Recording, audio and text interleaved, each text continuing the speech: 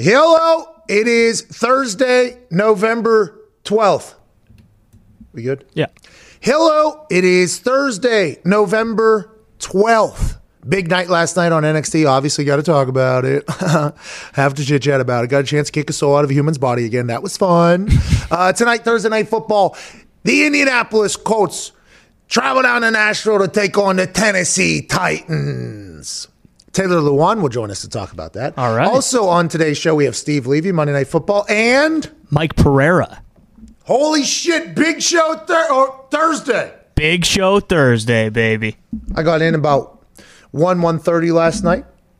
Feeling great. Can't wait for this conversation. Think you guys are going to enjoy this. Once again, if you like this show by the end of this thing, go ahead and be a friend, tell a friend. If not, just act like it never, ever happened. Let's get to it. Hey, also, Tom Brady tweeted me yesterday. No big deal. I'm an Aaron Rodgers guy. Everybody knows that. Everyone knows it. Tom Brady sent me some sunglasses. I liked them. He tweeted me. Shout out to him. Hey, thanks for the glasses, Tom. They're awesome. They are nice glasses. Thanks for the tweet, Tom. Awesome. Good guy. Maybe he'll come on the show someday. We'll see. We'll see. I mean, we got Aaron Rodgers Tuesdays already. Aaron Rodgers is our guy. Mm-hmm. But if Tom wants to come on every once in a while, we would welcome him with arms wide open. Let's get to the show. Do you think the weather in November is potentially going to rain and damper the Masters' spirit a little bit? Possibly. Couple delays, couple suspensions already here on day one. But the boys are back on the course swinging the club. A man named Bryson DeChambeau, who somehow, some way put on 65 pounds of muscle in a couple months and nobody asked any questions, was the odds-on favorite to win the Masters going in. I was listening to Scott Van Pelt late night last night on SportsCenter because I got home very late after dominating NXT and kicking another man's soul into the sky and being Tyler Breeze. Now listen, whenever I go down to Orlando to NXT, it is the time of my life, but let's not act like I'm not down there on a mission, okay? We're on a mission to take over the wrestling business. And those three men that I stand alongside every Wednesday night are going to be the faces of the business for time to come. Hell yeah. Daniel Birch, Oney Lorcan, Pete Dunne, myself taking over. A little man jumped, did a flip, and took me out last night. Thought I was going to die, but everything got made up for because his little ass got tossed through a table, which is awesome news. Anyways, last night when I got home late night after doing... Victory was so sweet, baby. Victory was so sweet. Obviously, Danny and Oni, for those that didn't watch, by the way, what are you doing? Okay, let's please watch USA Network Wednesday nights, 8 p.m. It is magical. I am telling you this, even if you are not a wrestling fan, know that it is magical. My mom is not a wrestling fan, and she's not always a fan of mine, to be honest with you. Wasn't for a long portion of my life. She is glued to the television on Wednesday nights because she said, you know, you've always been a little shit stir and now you get to do it. I'm like, thank you, mother. She's having a time of her life. But anyways, I'm having a time of my life as well. And it's only a matter of time before all of us probably have championships and titles and are just kind of walking around doing whatever the hell we want to do. Yep. That's kind of what we've been doing the last couple of weeks. Anyways, thank you to everybody that watched NXT last night. Late night last night, I was watching Scott Van Pelt and he was coming to us live from Augusta. And I think they put him in maybe the smallest room in the clubhouse. He was in what seemed to be a closet at that place. And I guess it wasn't a closet because they had 6 feet social distance or whatever because he had a golf expert in there. And I was listening to them talk, and they didn't even talk about the action at all. And I was very surprised. I was like, yo, that Western Michigan Toledo ending is one for the ages. I got a chance to watch it on the plane back home last night. Guy misses an extra point that would have put them down 3 for Western Michigan. They have to do an onside kick to get the ball back. Said guy that missed extra point was a massive part of that. Punter recovers the onside kick. They go down the field. They're down 4, have to score a touchdown if they want to beat Toledo. They march down the field. There's like 20 seconds left. They have a first and goal or first down in like the 15 or 14. They go to spike the ball, because the clock needs to stop. First and goal or first down. Quarterback fakes the spike, throws touchdown, game winner, Maction's awesome. The fake Spike Tutter to win the game is something that is talked about and fantasized about in football lore. And they actually did it last night on TV. It was magical. Shout out to Western Michigan pulling that off. Shout out to Toledo, who a lot of people bet on, by the way, losing a lot of money for a lot of people there at the end and not covering anybody. But also being in a position that is very easy to happen. You could be winded at the time. The spike to stop the clock is just something that's kind of like a routine at this point. For somebody to fake it and throw it is awesome. I remember hearing one time, I don't know if it was in a meeting in a locker room or on a plane or something like that, but I was listening to old Peyton Manning talk about these types of plays. And Peyton always wanted to pull off the fake kneel, clock still running, jog to the locker room. Come on, guys. Telling the guys, like, let's get to the locker room, but hanging on to the ball and just jogging down the field as if he was going to the locker room after a fake kneel. The full acting, like we were talking about in the conversation I was a part of, everybody was talking about how everybody would have to act and like maybe even a couple guys unbutton their helmets and everything. Ooh. Like it was the conversation was maybe 15, 20 minutes long about how, okay, you got to be in the proper spot where you're facing towards where your locker room would be. So we started going through like stadiums in which that was possible. Our stadium was possible if we chose to defer and took the ball in the second aid. Like there was an entire conversation about it. Those types of situations are only dreamed about, fantasized about, because they're so hilarious, they're so awesome, and they never ever happen, it feels like. Last night, Western Michigan pulls off the unthinkable, the unbelievable, the unfathomable, the fairy tale-like play to win the goddamn game in some action. That was gorgeous. Okay, it was absolutely gorgeous to watch. Congrats to Western Michigan for pulling that off. Now, it was the second best thing on television, obviously following right behind another kick, right? Because the onside kick was awesome where the kicker or the punter recovered it. Kicked the guy's head off as well. So last night, good television. You did it. Yeah. I was watching Scott Van Pelt. They weren't talking about that at all. Okay, everything was Masters coverage. And for me, I'm a golf fan. Okay, I'll watch. If there's nothing else on, I'll watch. And if there's people I enjoy golfing, like for instance, if Tiger Woods is golfing, there's a good chance I'm going to watch, right? And if there's Brooks Koepka's golf, I'm going to go do it. Bubba Watson now, friend of the show. If he's doing something, I'm going to watch, right? So I'm watching for people, not the sport. I completely forgot this is like their Super Bowl that just got moved over to November. Yep. And it was being treated as such because I'm not sure the ratings will look anything like that today and tomorrow. I think going to be very good. The weekends could potentially be problematic. Now, 4 SEC games being postponed could potentially help the Masters, and maybe we should. Oh. No, I'm not going to say it. Did the Masters people? They wouldn't do that. It's in Georgia. Did they drop COVID into these locker rooms? Yeah. Possible. Hats off to them. Hats off to them because, by the way, ratings probably go up a lot in a lot of different states down there. But so maybe that helps Saturday. Sunday, going to be very tough, I think, for the Masters to do anything. Now, it'll be watched on social media and everything like that. But I didn't even know, and this is because of I always got my blinders on. I completely forgot that the Super Bowl of golf is happening right now. Like, as we speak, it's happening.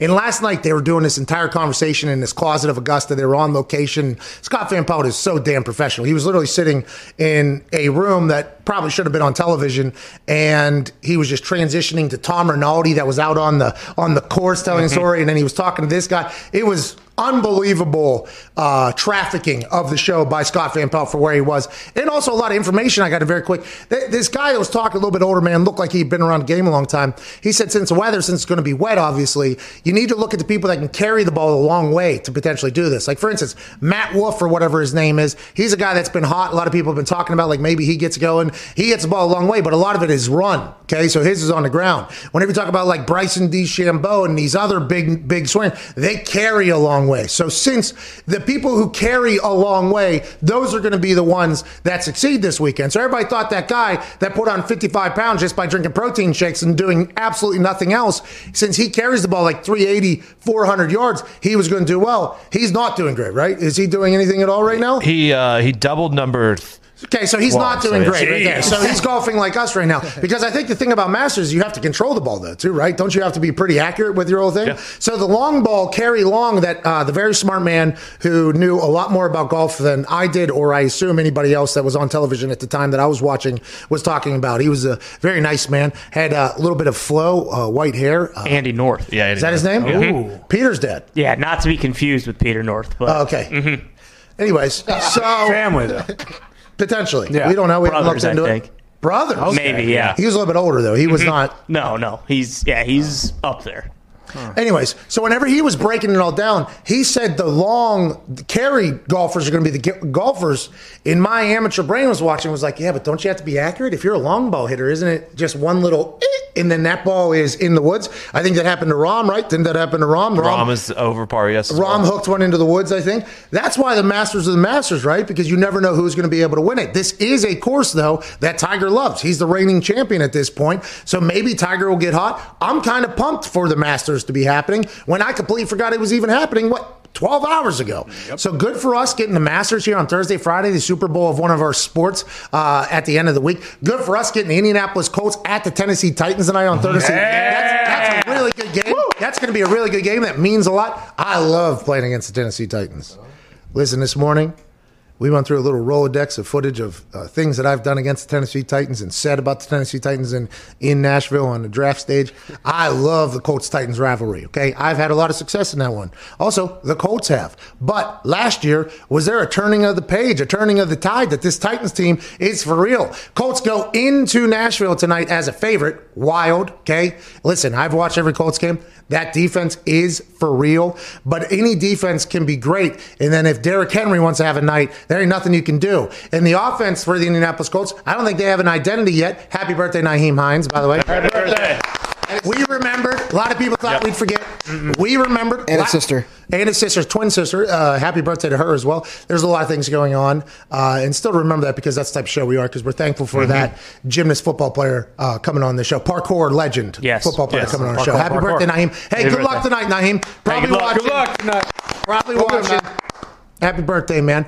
But they don't know what their offense is. I don't think the Colts understand what their offense is yet. Like every once in a while, it's a run-heavy game, and then Phil is able to go off the play action. Then they'll just throw the ball a bunch, and then that inevitably potentially leads to something terrible if an interception happens. So I don't know if anybody has a real read on the Indianapolis Colts offense. I think everybody has a real read on the Colts defense, which is that they're good at football, but are they good against a Derrick Henry-style offense? Nobody knows because there's only one Derrick Henry-style offense. I think tonight's game is going to be absolutely awesome. It's damn near a pick 'em. Colts being a favorite, a little bit interesting to me. We'll have Taylor Lewan joining us, though, in the third hour to talk about the game of the night. Can't wait to hear what he's thinking. That team has changed since he's gone on IR after tearing his ACL. Can't wait to chat with him about what's going on tonight in Nashville. In the second hour, we'll have Steve Levy, the mouth of Monday Night Football. Let's go. I like him a lot as a human, okay? Commentator, just learn him. I like him. I like him as that too, but I'm not like... I like him as a human a lot. I just want to let everybody know that. So whenever you listen to Steve Levy on Monday Night Football, know that he was dropped into probably a potentially impossible task. I mean, at that point. Because if you do recall the way they started, they had Herb Street and Fowler on the first Monday Night Football game. And then they put a three-man group, which everybody says is difficult. I don't think so at all, but it's always an excuse that other broadcasters make. I don't think it's that hard at all if you can just have a conversation with people, but it seems to be an excuse. But people who do it for a living say it's difficult. So three-man booth, never been together, and you have to follow Chris Fowler and Kirk Herbstreit. Plus, the last two booths for Monday Night Football haven't been very well received by the public. So he was being put in a position that was probably going to catch some shit regardless of how he did. And he has a much different style of calling a game than anybody else. So I think people, they kind of like, hey, this guy's our friend, this guy's our boy, like not supposed to be Monday Night Football guy. I think he's gotten better each week. I think he's going to continue to relish in that role. Now, does he love it? What has it been like for him? I'll be intrigued to hear that from his side of the thing, because it's awesome to get Monday Night Football. It's everybody's dream job, I'd assume. And Steve Levy, I think, was like a janitor at ESPN at one point. He's literally he's worked every single job there to like earn your stripes to get to this point. And I would assume that Monday Night Football is the pinnacle. I want to ask him what it's like when he gets to the top of the mountain. Is the view as good as you thought it was going to be? That is something I would like to ask, because he gets called the biggest game of the week, Monday Night Football, on ESPN, which is their only NFL game, right? So you're the only NFL commentator in the entire worldwide leader.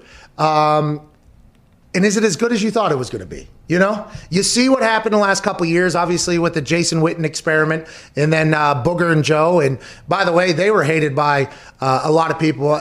I don't know if that's fair or not. I mean, I got to commentate some games, and I got hated by a lot of people, so I think that's a tough position to be in. That's why you normally see just the ones that have been around for a long time remain there for a long time, because it's like, oh, these are the constant. Everybody's already got past their hatred for them. This is how it is, because anytime you go in to call a game, you're talking – if one team's doing something good, that means you must be burying the other team. So you hate that team. And then if that team does good, well, then you hate that team. As opposed to thinking you like both teams, normally fans say they hate both teams. And then if you speak a way that they don't love, well, they're going to hate that too. So I think I wonder if he knew all the things he was walking into. Mm-hmm.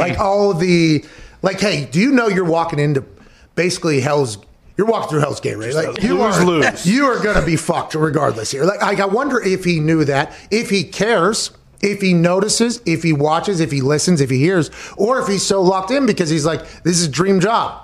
Let's go ahead and make this as best as possible. I'll be excited to hear that. And in the first hour, I do believe, thank God, 8 minutes from now, we have our favorite rules expert from Fox Sports, Mike Pereira. Yeah!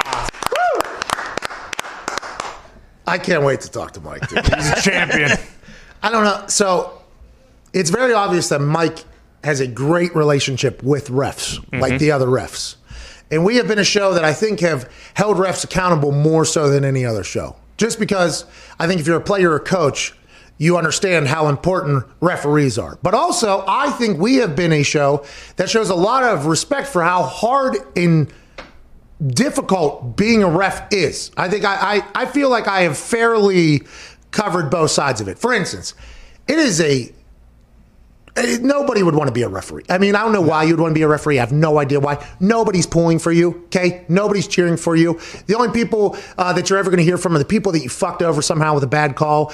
We have technology that is, 700 to 800 times better and faster than your vision and have better. They are set up to fail, okay? The refs are set up to fail. Now, granted, there's some great referees out there that do a great job, and we haven't even got a chance to really talk about the pinpoint accuracy that I think we all just understand that they have whenever they throw a flag for a spot foul from like 30 yards away and they're like, oh yeah, it's right there. It's like, could he have been off by maybe, 10 yards maybe because he was so far away? No. Spot foul right there. They all have great arms.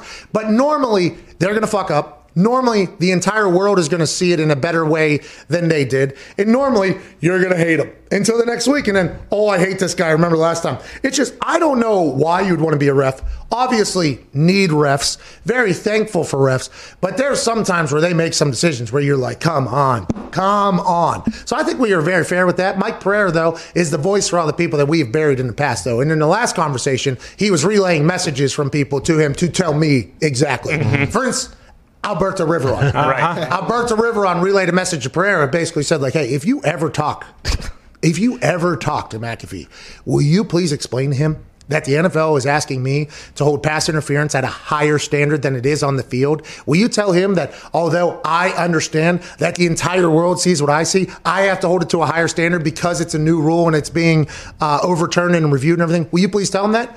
Because last year, I don't know if you guys know this or not, if you're new to the show, there was like 10 to 15 rants about that pass interference review thing being a great concept, a great idea for football. And I know the old heads for football will say, no, we don't need more reviews. We need less reviews. It slows down the game and everything like that. Pass interference is 45, 50-yard penalties. They completely change games. Whether they're right or they're wrong, they are a big deal whenever you calculate in to who's winning and who's losing the game. So the fact that ref in New Orleans did not throw a flag whenever old buddy got speared whenever they were about to score. And the NFL was like, okay, now it's time, because I would assume there's a lot of coaches, a lot of players that have been like, hey, we have all this technology, but the biggest foul is pass interference. Is there any way we could use that to change that, because people's careers are ending because of it? Coaches are getting fired because of games being determined on this type of thing. Like, there's a lot that can happen whenever you're giving up 65-yard penalties, 70-yard penalties. Is there any way we can they go, okay, we'll do the review system. Last year they have the review, and for pass interference, I was singing its praises. Thank God. Let's just get somebody in there like the XFL review system that has the Xbox control, not the new Xbox, which I heard heard he's hard to get by. Oh, yeah. I heard it's pretty hard. Come on. It's hard to get. And the PS5, are you don't even try. It's hard to get. God. It's tough Don't to even get. try. Dude, the Xbox controller up in the goddamn suite, going through the play with a direct line to the referee, all being transparent on television, and the young person who's running the Xbox controller just going through it being like, yeah, see, it's down right here. Yeah, you got it wrong. Go ahead and just pick up that flag. That was awesome. The XFL got it right when it came to reviews. If they had something like that in place with the pass interference rule, I think it would have been just a home run, a match made in heaven, just better for everybody. Defensive backs would be appreciative of it. I think wide receivers would be appreciative of it. Coaches would be appreciative of it. It'd be efficient. But instead what happened, every time it went to review, it never got overturned. They made a mockery of the entire thing. So I automatically took it out on the guy that was making the decisions, Alberto Riveron, telling him, hey, Alberto, figure it the fuck out in there, okay? The entire world can see that it's a penalty. How can you not see a penalty? And I did that 10 to 15 times. And I thought that they were trying to sabotage the rule. I thought the refs were so upset about the rule happening and then being able to go review, like, this is our judgment call, basically, and they're taking it away. And Alberto Riveron was like, no, they're not doing it to the refs. That every single time he got it wrong, I thought he was doing it maliciously so that they would get it out of the game, and I thought it was something that could be good for the game. So I went after him. A lot. Rightfully so. They get rid of the rule. Okay, can't review it anymore. I'm pissed because the guy who ruined it also killed it, Alberto Riveron. I continue to bury Alberto Riveron. Then turns out Mike Pereira says, like, wrong guy. So I had some misfired bullets, I guess, all last year. Yeah. And Mike Pereira came in to tell me basically from Alberto Riveron, who works for the NFL, who probably told him, like, yeah, you can't just go call Pat McAfee and tell him not to do that. Like, that's not something you do. So those are the things I enjoy hearing from Mike Pereira. I think he opens and incites me on things behind the scenes with the referees because they are such a big deal in games. And I think fans, if a commentator actually talks about it, you'd realize that it's a lot bigger part than people could imagine. But most commentators, I think, just kind of have, at this point, accepted that some are bad, and they're just like, well, yeah, it's a holding call, let's move back. And then they show the review, and they're like, oh, I got that one a little bit wrong, but we'll move on. It's like, they're going to have to fucking punt here. They're not going to score here. They lost the possession because of that one bad call. Like, it is a much bigger deal than people give credit. And the NFL should pay the refs more money, too, by the way. They should be full-time and everything like that. All the boys here at Tone Diggs will be following Masters for us today, at Boston Connor, at Ty Schmidt. You were going to say something about the referees. Well, yeah, I was going to say credit to you for being man enough to say, hey, I may have been wrong. You know, not a lot of people would do that. Well, it's real. I think it's a real thing because that's my real feelings towards the rule. That's my real feelings towards how it was handled. And then there was new evidence provided that made me go like, okay, well, here's my real feelings about it now then. Even if it wasn't you then, you shouldn't have said, no, I'm not going to do that. Did I just hit Alberto Riveron again? No, Alberto, I'm not going to stop. You should have told them, I ain't doing it. Let's just get a poll on Twitter going real quick. And whenever it's 100% to 0%, we're not going to change the rule to the 0%, which is all we did last year. But Alberto Riveron probably wants to keep his job. So I got to balance that. F. Eva Lozito, what is your poll? Who are we hammering tonight? Who is it? Colts 30.2%, Titans 69.8%. Oh, that's very interesting. No. I always thought we had a rather large Indianapolis following, but it turns out our Nashville following also very large. Yeah. So it's a very interesting thing here because Nashville, We love Nashville. maybe favorite city going right now. best. It is so good. No, but Indianapolis also awesome. So yeah, for sure. It's my home, everything. Nashville, awesome town. So it's like I'm kind of torn here. Colts paid me a lot of money, but I made plays against the Titans that made me a lot of money. So it's like, you know what I mean? I don't know how. Like, I like the Colts a lot. Naeem Hines, our guy. Happy birthday to him. Happy birthday. We like I love Chris Ballard. Love that man. Great guy. T.Y. Okay, Jim Irsay, absolute hero in my eyes, legend. And anybody that has a negative thought about him just doesn't know him, I don't think. So he's an awesome guy. All this stuff, T.Y., yeah. All these, Phil Rivers is on the show, Darius Leonard. We like that team a lot. It's just like tonight, Thursday night against the Titans, coming off that Ravens game, it's like, what the hell is going to happen? Nobody knows. That's why it's good Thursday night football. We're being joined now by a man who his presence has been missed greatly, I do believe, for a team that's playing tonight at home against the Indianapolis Colts. Consummate All-Pro, Pro Bowler, legend, host of Bussin' with the Boys podcast. Ladies and gentlemen, Taylor Lewan. Yeah! Woo! Thank you. How far out of surgery are you still on any? You still taking? Are you like fresh out of surgery, or are we a couple weeks out of this thing? No, I'm about 2 weeks and 2 days. So we're moving. I can bend this thing past 90. Oh. We can walk on it at this point. I'm hitting all the things. I'm leveling up every single time. So it's the little W's when you get to this point. You know what I'm saying? Because nothing really changes. I don't know if AJ ever had an ACL or something like that, or you ever had a knee thing, but it's a pain in the ass. Yeah. Just to go take a piss in the morning. Like, I stopped drinking water at 6 p.m. so I don't have to get up in the morning or in the middle of the night and crutch my ass over to take a piss. It's awful. It's little things you take for granted. Taylor, I want to let you know that me and AJ have tried our best to explain to people that whenever you hear about professional athletes just getting surgery and then having rehab and then they come back and they're good and everybody's like, yeah, oh, he's getting surgery, they're getting surgery, they're getting surgery, they're getting surgery. That rehab part that you hear about, now granted, we're all I was mostly grossly overpaid to do my job, and we all get paid very lot or whatever. You know what I mean? Rehab sucks. Rehab absolutely sucks. It is painful. It is miserable. You're a great athlete. Obviously, you're in the NFL. You're trying to teach your knee how to walk again. It is a pain in the ass. So salute to you, sir, getting your ass back ready to maybe be able to take shits in the middle of the night again. Now let's talk about. I appreciate that.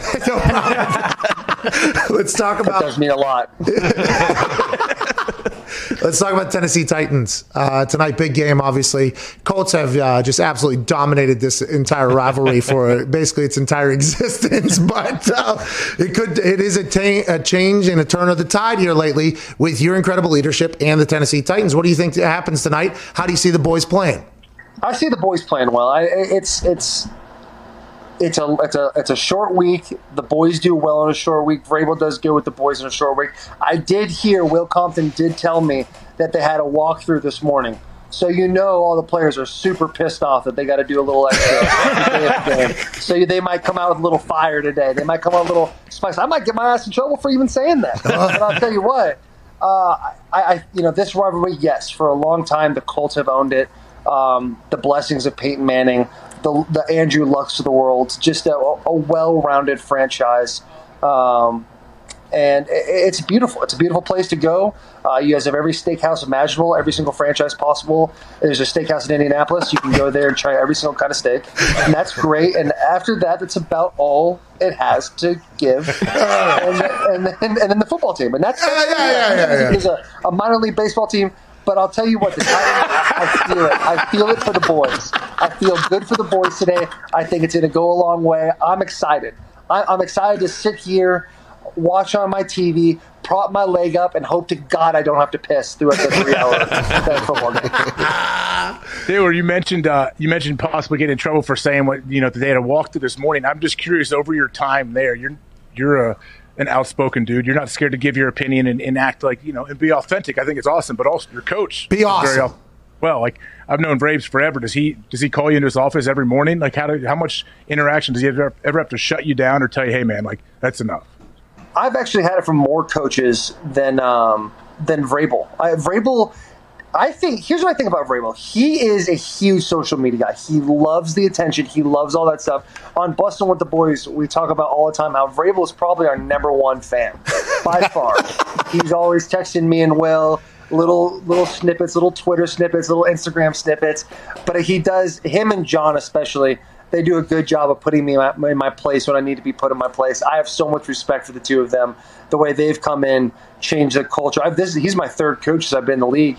And I've been on the same team, luckily, for the last 7 years. And by far the best culture I've ever been a part of. Vrabel does a great job. John brings the right guys in there so we can just keep going in the direction, the trajectory that we want to go. So I think there's, you know how it is when you play. Like, there's some things you want to say, but you don't say. And you kind of toe the line. I think the three of us have towed the line plenty. Yeah, the two of us definitely. I'll be getting a nice text from Vrabel after this, as I always usually do on the McAfee show. So it's a full. I enjoy it. At least he's talking to me, right? Yeah. Well, shout out to Braves, by the way, if he's watching this. We're big fans, dude. We're big fans. Guarantee he's watching. Love what you're doing. What was the culture shift that he brought in there? Because obviously we see the boxing gloves at practice and him obviously has the full padded, flat jacket on game day, taking pass rush and everything like that. And it seems like he is, like a part of the locker room almost, but he's like the leader of the, it feels like that's a coach that I would want to play for. Watching from outside, it's like, this guy seems like a guy that I would want to play for sure. I think you've nailed it on the head. Vrabel's definitely that dude. Goes out there, puts some little pads on. I remember my first year, I had like an ankle issue or something I was dealing with, something petty. And I didn't practice with the boys in India. I had to practice with Vrabel. Fun fact about practicing with Vrabel, it's way harder than practicing with the boys. But Vrabel comes in, he's got his stupid vest pad thing on, and he's running into me, and he gives me the chest and lets me punch him a couple times. And then like the third time, he's like, all right, one more, like set inside out, make sure you punch. And the guy takes off with the jets and like does like some sort of move on me and beats me around the corner that I'm not expecting it on. He kind of looks back at me like, still fucking got it. And that was like literally one of my first real interactions with Vrabel. So he's a dude's dude, but he's a top of the dudes. You know what I'm saying? Yeah. He's right where he needs to be at the head coach. I can't imagine him in Houston listening to Bill O'Brien tell him what to do, because Vrabel is an alpha male. You know what I'm saying? I'm sure that got a little hairy once in a while. I know they're boys, but I'm sure it got hairy. Oh, jeez. Hey, you also transitioned, I know, at your time in Michigan from Rich Rod, who I know Pat knows well, to Brady Hoke. Like, how was that? How different are those guys? That had to be a dream, by the way, going from Rich to Brady. I'll tell you what, they were both. I'll give them both they were all right at best. I mean, Rich Rod came in, and the poor bastard didn't have a good sleep the whole time he was in Ann Arbor. I don't know if you guys know much about Michigan, but it's very much like, the Bo Schembechler, Lloyd Carr, like we need to do the old school stuff, run the ball, all that stuff. And that's great, but Rich Rod comes in, he runs a spread offense, he gets guys like Denard Robinson in there, really talented individuals, but the guy didn't have a fair shake with the boosters and all that from the beginning. Brady Hoke came in, who's like the Fred Flintstone of all the coaches. Like all he was missing was Barney Rubble. Like he was happy-go-lucky cat, dude. He was a nice, firm stomach on the boy. Had a good group of dudes, a big smile on his face always. Every Thursday before games, him and his wife would make pizza. And I told him I like chicken on pizza one time, and literally that might have been the end of our relationship. He absolutely hated the fact that I said I like chicken on pizza, but they were good dudes. Everybody wants at Michigan someone to be Bo Schembechler, and we just haven't found that yet. I'm sure eventually they will. I don't know what John Harbaugh, what his list looks like as far as how long he'll be there. You got to get a quarterback. Got to get going out there a little bit. Yeah, because we're falling from relevance. We're not very relevant anymore. Yeah. 2004 was the last Big Ten championship. Yeah, it's tough. It's hard to swallow over here. When I was in the dark years, like I'm sure some Michigan alumni will watch this and be like, "You don't know anything, Taylor. You never were a part of the good times." And he's right. I never won when I was there. I was for the dark ages.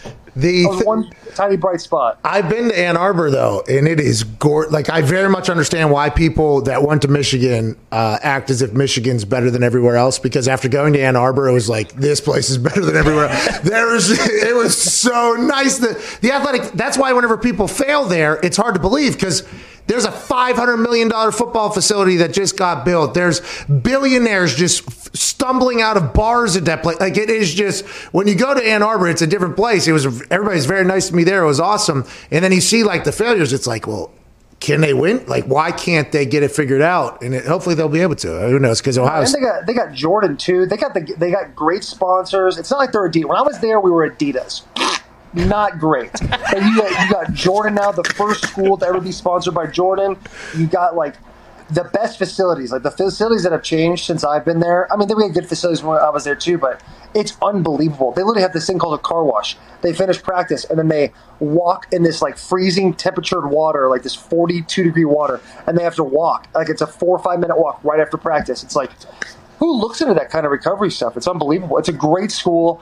The town is unbelievable. It revolves around the football team. If you want to go play big-time football and you want to be known and loved and cherished, Ann Arbor's the place to do it. I just don't know.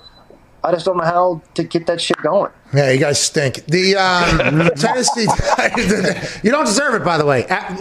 Because of everything I just said about Ann Arbor, I expect somebody will go in there and win. I assume it's going to be a coaching change. You watch the NFL now. Are you watching full Sundays now when you're at home? Obviously, you're glued. I can't. It's too heartbreaking to go out there and watch. And it's unbelievable to watch these dudes. How many injuries there have been this year. And I remember like week 3, week 4, looking around like, man, these guys are getting blown up. That sucks. Like, dudes are tearing ACLs left and right. Like, I think the 49ers had 2 defensive guys and like between one play, both tear the ACLs, both great players, Bosa and then was it Thomas? Mm-hmm. Solomon Thomas? Yeah. And just like, I was like, man, that's crazy. Thank God I never get hurt. And then sure enough, week 5, boop, there goes the old knee. So it's like I think the biggest thing that people don't talk about with injuries is it's not always about like recovering. Your body's going to physically make it back, but a lot of times it's the mentals. It's like, how do I, get back and trust that my leg's going to be able to do this and stay in a good positive state while you're kind of in the time frame I'm in right now. That 2 to 6 weeks where you're not really be able to walk, you can't really do much. I got 2 kids running around the house. My poor wife, I feel so bad for her. Well, I'm sitting on the couch doing absolutely nothing, literally playing Halo, and it's like I'm a teenager all over again. But there's a lot of mental stuff that goes into this, and I think part of it for me is I love watching the Titans, love rooting on the Titans. But when it comes to Sunday and all that, I kind of pickles on a sandwich. I take it or leave it right now. I just got to focus on what I got to do, Pickles on a sandwich. You're an idiot. You are an idiot. I'll tell you what. Michigan is a top 15 public school in the world. Where is West Virginia? Like, is that even ranked? Right, the pickles. I'm talking about not academically. I'm talking about, and by the way, that's what a high academia person would do, is flex the intelligence of their books. Hey, I got a general studies degree. I can talk a little bit about everything. Wow. Congratulations. What I'm referring to is you in your head thinking, oh, this Pickles one's a fucking home run. Wait until I put the And by the way, it was. I thought when I bring this thing out, they're going to die. I've never heard it before, by the way. It is something that I think should be used a little bit more often, to be honest with you. Take it, it's yours. Nah. By the way, maybe I will, just to help spread it, because it is so goddamn good. AJ, what do you got? Oh, I'm curious about your rehab. Like, I'm glad you mentioned like the mental part. A lot of times guys always talk about, hey, if you're on IR, it's like you're not a part of the team. But with the COVID situation, are you still like part of the mini bubble? Are you getting tested all the time? Like, how are you doing that? It's very like extensive rehab where you're at right now. Yeah, I'm 0% a part of the team right now, AJ. It's very hard for me to say. Oh, so go Colts? Go Colts? I'm not even in the building. Okay. I go to rehab down the street at this place called TOA. Those guys are great. I got to work out the last couple of days, though. So, I mean, I've been watching myself just turn into a pile of goo on the couch. And so that's to be able to work out the last 3 days. I'm going to become an Instagram influencer with the no lower body, but all upper body. Yeah. That's going to become me in the next month or 2. You know what it's like, dude. But as far as like being a part of the team, I FaceTime the boys all the time. I constantly talk to Derek and Ryan and all the O-line boys. Like, try to stay with those guys. But with this COVID stuff, unless I go and get tested every single day, I would go in there and do treatment for an hour. It's like it's a lot of work for not a lot of reward. I'm getting just as much at TOA. So no, I'm really not even. I feel like I'm part of the team at all. I'm just the biggest #1 cheerleader in Nashville. Hey, that's probably happening with everybody, huh? Around the league that's getting rehab. Yeah, I know that Dak came out and said he's going to do. He's going to. He's a quarterback though. It's way different when you're a quarterback and. He's trying to get that paper too. He's trying to get that Lewan money. He's trying to double Lewan money. That times 3-4. He's trying to get something. Hey, how about when you came out like an absolute asshole, dressed like Boss Hog in that breast? That was the best. I'll tell you what, it was the best move ever. I got knocked down the first game. And I think it was because I wore that damn Boss uniform. I got decleated on an interception, and a couple of guys, they were like, I was like Andre, some backup cat, and he's like, dead body bag. Like, and I was like, I woke up out of a daze, and a couple of days later, I'm like, it was definitely the Boss Hog fucking outfit I wore. Hey, I'm seeing on your hands a bunch of tats there. What are those? And when did you start getting tats? And I'm not going to ask you how many because it appears as if you're definitely at the point long ago where you don't know how many anymore. But when did you start getting tats? And will that continue are you going to ink your whole body? You don't give a motherfucker. Yeah, no, I'm definitely not. I'm not hitting neck or face. I promised my phone mom that. But like when I was like 8 years old, I would draw mustaches on my fingers. Oh, I want that tat so bad. I want that tat right there so bad. Get that. Get it. It's yours. I mean, dude, no, you didn't create it. By the way, you didn't create that. I would like to let you know you did not create that tattoo. There was. No, but I did create this one. That's my right hand man. In college, this is my best wingman ever, dude. This thing was an absolute moneymaker. But the mustache is not an original, but the right hand man definitely is the original. Oh man, that's awesome. I've wanted tattoos since I was little. Since I was a little kid, like I said, I draw mustaches. My tattoos, 90% of them mean absolutely nothing.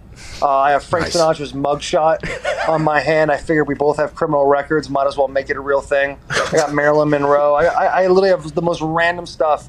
I'll probably do my stomach and chest, my other leg. So I'll probably have a little bit of a bodysuit going, but it's a bit of a deal. Do you have any tattoos? No, man. I've sat down in a chair a couple times, and then like right before I'm like, yeah, I'm out. It's hard for me to commit to something, on my like I'll change my tomorrow. Like it's hard for me to be like, you know what, I'll put something on there forever. And I heard it hurts like a motherfucker. I heard it hurts very bad as well. It depends on the spot. I got my back done this offseason. I almost cried. I was in child's pose a couple times doing yoga stretches, breathing deep, meditation type stuff. It was awful. But I'll tell you what, get you a mustache, get you a right-hand man. You can't go wrong with that. The right-hand man. That's a top 5. That's top 3. I've never seen you wear sleeves, but yet you're too professional to get a tattoo. You know what I'm saying? I'm not too professional. Good. No, it's definitely not it. It's the ADD, okay? It's the sitting there because you got to sit there if you want anything for a long time. It's the pain, right? Then I actually, not only do I have to sit still for a long time, I also have to sit there and just get prodded with a needle the entire time. Okay, so it hurts like hell. And by the way, this thing that you're currently into, I've been with me a long time. Probably not going to like it next week. But I am at the point. My lady has a beautiful sleeve. She has a great tat. And I think we're going to get one or whatever. So I think I am getting into the world. And I do believe that right-hand man just made a quick entrance into the appointment. That is awesome.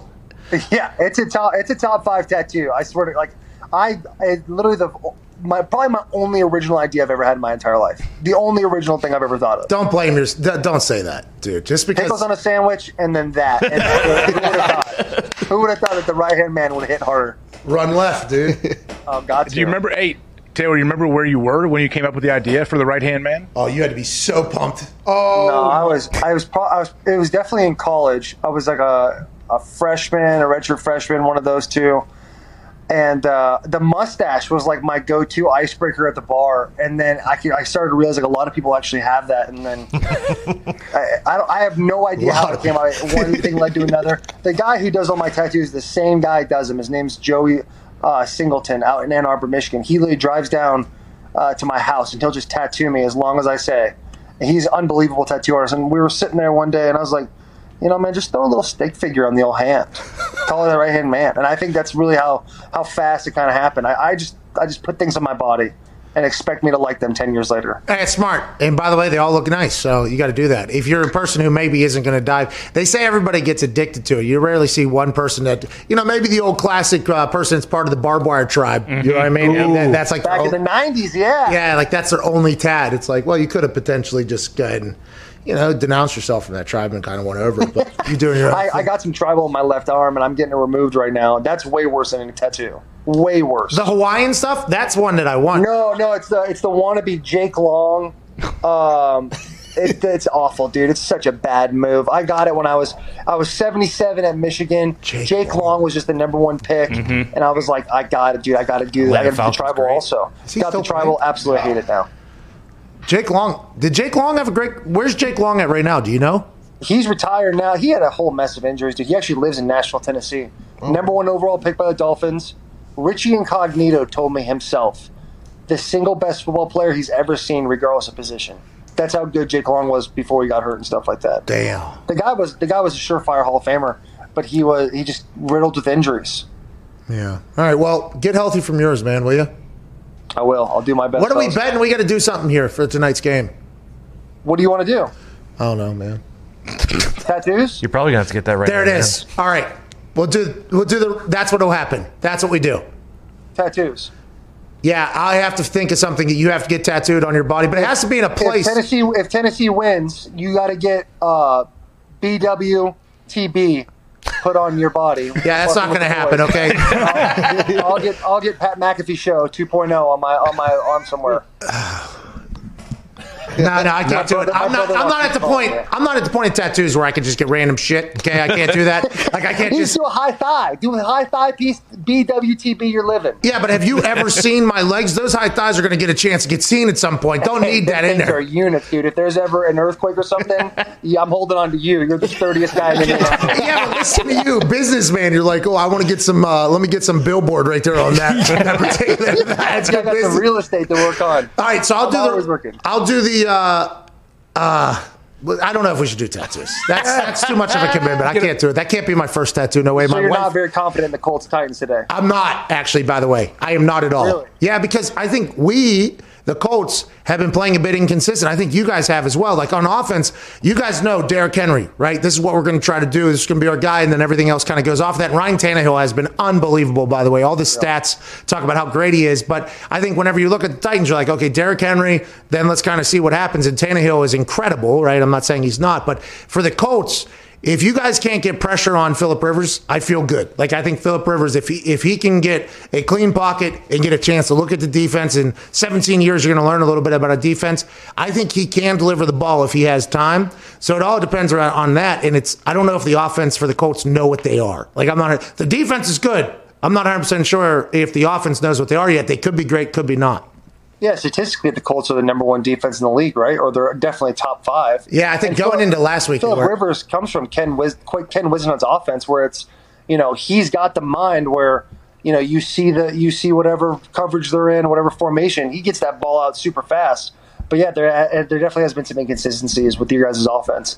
But our offense has done well, but last week our defense has been up and down, and they did really great last week against the Bears. So it'll be an interesting game. I think a lot of people it's going to be a really good game to watch. It's a good Thursday night game. It's a really good one. Yeah, I agree. I'm glad it changed because it was originally supposed to be Titans-Jags.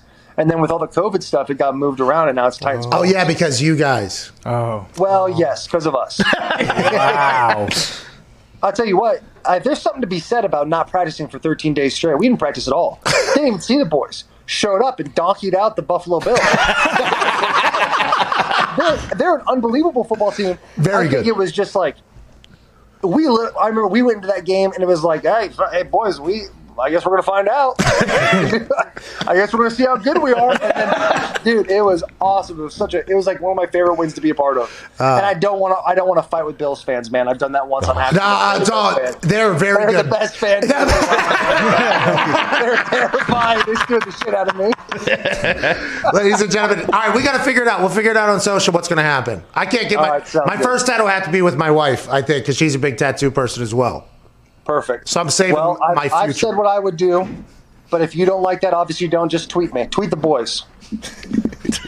All right, dude.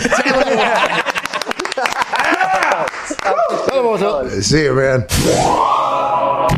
Hey, so sorry to interrupt, but I want to let you know that nobody listening to this show is sleeping on Arby's. Not anymore. No way. The sandwiches are made fresh to order every day. They're brisket, slow roasted for 13 hours. I literally just got done eating 2 of them. Yep. Now I'm doing keto, so I take the bread off, obviously. And Arby's is not out here saying like, hey, we are a keto-friendly thing or anything like that. But I am in the middle of ketosis. So right. I take the bread off. I had smoked brisket, bacon, cheddar cheese on there. Oh. And now that I'm learning that this brisket was roasted for 13 hours, it makes sense because it is the greatest goddamn sandwich that you will ever taste in the fast food department. Well, and credit to you because the onion bun, whatever bun they're using, that's one of the best parts of the sandwich. See, so I'm not even experiencing that. You're really not. It is so goddamn good. But they didn't stop there. What's the best part about Thanksgiving, Ty? Turkey, leftovers. Bingo, leftovers. Arby said, you know what? We got this meat thing down pretty good. How about we change the game this Thanksgiving? No more having any of your dumbass friends burn the house down frying turkey. No. Arby's would like to introduce to you the Deep Fried Turkey Club. We're talking deep fried turkey breast. It tastes delicious. We're talking natural cheddar cheese. How you doing? Pepper bacon. What's going on?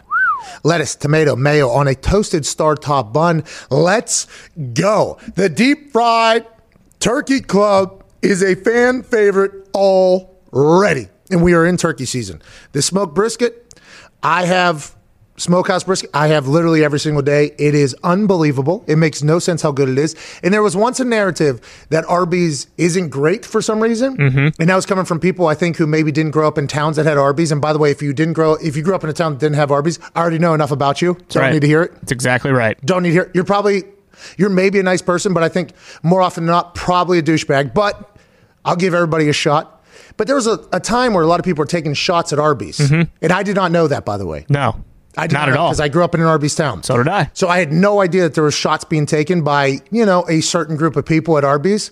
Let me tell you this. If you eat Arby's, you should be proud that you eat Arby's. Absolutely. I mean, really, all that stuff is just propaganda. That's what you begin to learn. Oh, okay, propaganda against Arby's. And, I live in my own little world. I think we all know that now at this point. I've never seen a Disney movie. I don't really know much about anything outside of the world that I'm in or whatever. Sure.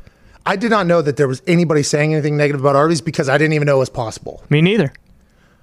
So I'm very thankful for this Arby's partnership. And I'm very thankful that we, not just you and me, Tom, talking about the people listening, can change the bullshit narrative that Arby's isn't the greatest fast food out there. It is. It's about time. The menu is so deep. So deep. So many items there.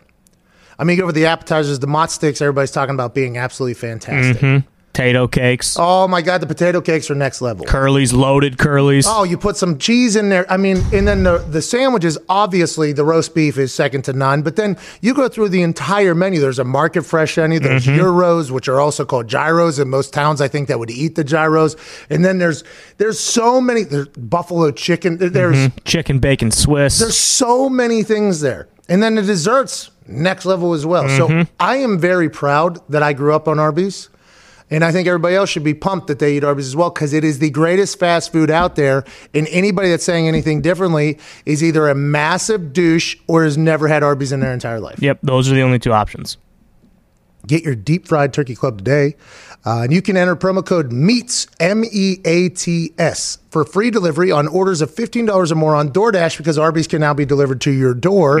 That's MEATS, as in we have the meats. Meats, MEATS, for free delivery on orders of $15 or more on DoorDash. Shout out to Arby's. We appreciate the hell out of you. Thank you for everything you've done for me, my family, my town, my life. And now that we're partners, let's fucking go. Also, by tonight at midnight, if you eat at Arby's today, use the hashtag Arby's is great, and you can win a one-of-a-kind custom meat sweatsuit that Zito has worn for the last week and a half, autographed by everybody in the office. We'll pick one winner. Use the hashtag Arby's is great with no apostrophes or anything like that on either Twitter or Instagram. Take a picture of yourself eating and be proud that you eat Arby's because Arby's is great. I'm pumped about this one.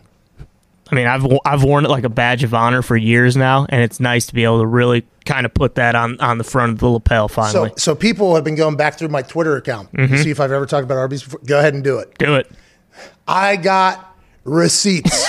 I am literally an Arby's guy, and I'm very thankful that a big-ass company like Arby's has come in and been like, hey, we want to do business with you. What do you want to do? Whatever you want to do. You got it, Arby's. Let's go. They're so good, dude. Arby's is the best. So good. That brisket is stupid. I mean, it really doesn't make sense that it comes from a fast food chain. Anyways, back to the show. And a man to tell us whether or not we have been fair or balanced in his eyes or his friend's eyes, joining us, the greatest football rules expert going from Fox, ladies and gentlemen, Mike Pereira. Whoa. Where the hell are you right now? Where are you? Well, I'm on the Strand in Manhattan Beach. I mean, I'm getting ready to go in to be the rules analyst for the Titans and in the Colts tonight, and I'm just like chilling out, getting ready. That's from officiating. That place that you're at. Is that a home of yours, or are you staying in a hotel right now? No, I'm at a home on the Strand. Throw those flags, baby! If this was being paid for by the officiating department, I'd be at the Holiday Inn Express. I work for Fox now. I work for Fox, Fox. Which, by the way, I do think is problematic because all the networks, they hire up all the great refs. All of them. Now, I'm not saying that there isn't any new up-and-coming great refs, but whenever it feels like a ref is really like you have a lot of trust and respect and like how they go about, the flow of games and communicating with players, normally those ones gone. See you later. Yep. See you later. You, gone. Sterator, gone. Blandino, gone. It's just like everybody kind of gets plucked out of there, and I'll tell you what, the game suffers from it, but there is hopefully that next generation that can take over. Yeah, I listen, I think there is, but you're right. When you look at Blandino and you look at me, hey, we were washed up anyways. But McCauley wasn't, and John Perry wasn't, and neither was Sterator. So you really took three of their best, and then the networks, saw this opportunities to do like they're doing with me at Fox, and they jingled a little more cash out there than they were making as a referee. And then, are you fair and balanced? Yeah, you're balanced, all right, but the teeter-totter's kind of going this way. Come on! Goodness gracious. No. So why would you take all that heat when you can come and live on the beach in Manhattan Beach? It made a lot of sense to me whenever I started seeing all the decisions be made. And Paisan Sterator and I have a pretty hilarious conversation because we're both Western Pennsylvania people. And every time I went on the field, we had a good conversation. And I think that type of thing is a trait about refs that people don't talk about, is like how you handle yourselves on the field with the players and the communication and everything like that. And I would assume that takes some time to build that up. So do we need to be more patient with some refs that are absolutely awful, look like they're in over their head, and that they should not be reffing on Sundays? Or should we call it how it is and be like, hey, come on, this is the NFL now, let's get it going? Because there are some that are terrible. I love that fair and balanced approach, right? Look at, I said like this year, this was the worst year ever for an official, going in without any preparation, going in without any preseason, going in without any in-person clinic. 11 brand new officials that had never worked a regular season NFL game before. And I did talk about needing to be patient. And I think for the most part, there's always bad calls. If you put 130 veteran officials out there, there's going to be calls that are going to be missed. But I think overall, they haven't necessarily been the story. And some of the big plays that come up, like as I'm sure you're familiar with the Colts and the Ravens last week, those are a product of a bad rule, not a product of bad officiating. And I think that's another thing that we need to consider. Is it really the official, or is it what we're trying to make them do under a rule which just doesn't make a lot of sense? So I'm obviously one of them, and so I preach for patience, and probably always will. But I, on the other hand, just get a little fed up with the system. I get a little fed up with the rules, and I get a little fed up with instant replay, which I don't think has helped officiating in the long run. I think it's hurt officiating.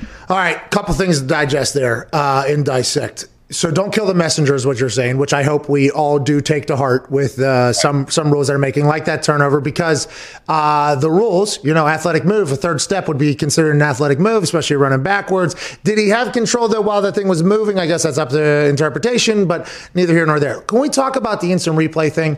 Why did you watch the XFL at all? It was on Fox, so I'd assume you saw it a little bit. I think Blandino was the one talking. I'm not sure if it was you, but did you see the Xbox controller with the transparency from the person that's reviewing it to the ref on the field? They don't have to sprint 80 yards to a tiny little television. They just got somebody in their ear looking out for them. The people get to hear why something happens. Don't you think like that should just be something that's instituted? It's efficient. Everybody knows why a call was made, and it puts a ref in a much better spot. It gives them a little bit of a cushion to make the inevitable mistake. And why won't the NFL do it, you think?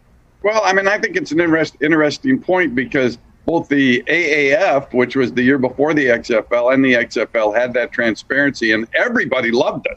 They loved kind of going behind the curtain and seeing who was making the decision, how he was making the decision.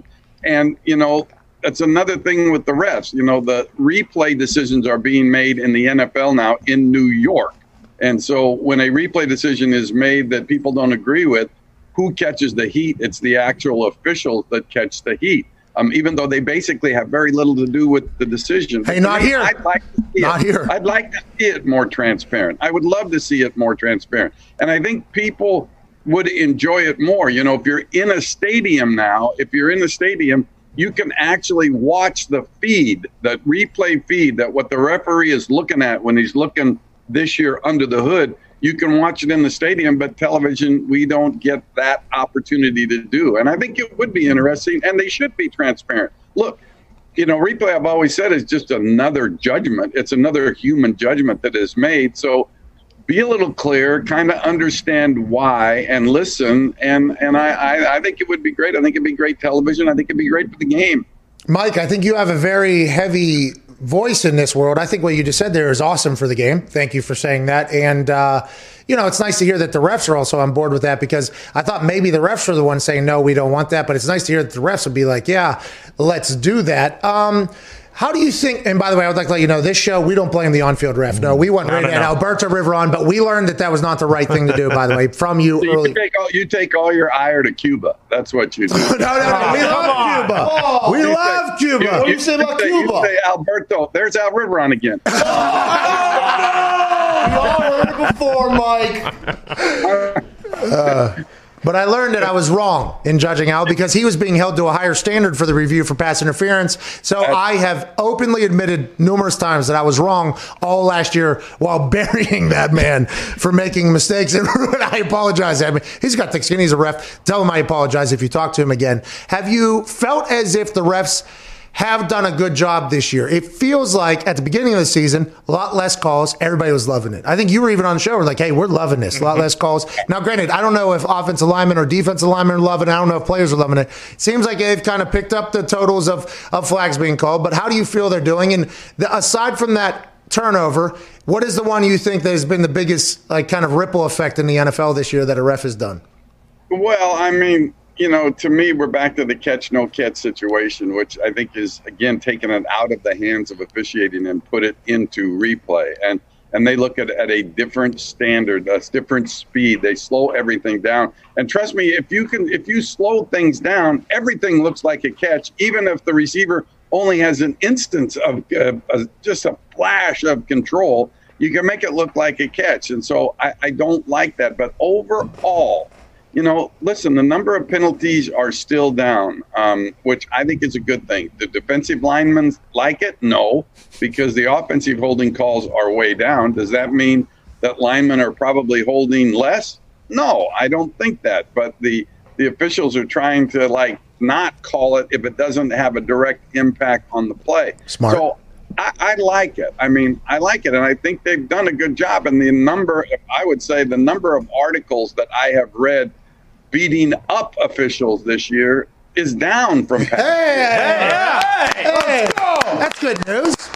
I think that's a good thing. We're getting a lot of points, and overall, you know, I think too that there's bigger issues in the game right now. You know, when you talk about COVID and how the league is dealing with all that stuff, and how are the officials dealing with that? They've had one or two that have tested positive and had to be replaced, and it's a tough season, and for what they're facing, I think through the first half of the season, they're doing a pretty damn good job. That nobody thinks about the refs' COVID protocols. Do they have to lock down in a city 2 days before? If they get tested for a Sunday game, they get tested at home on Thursday, and then when they get to their hotel, they're tested at the hotel.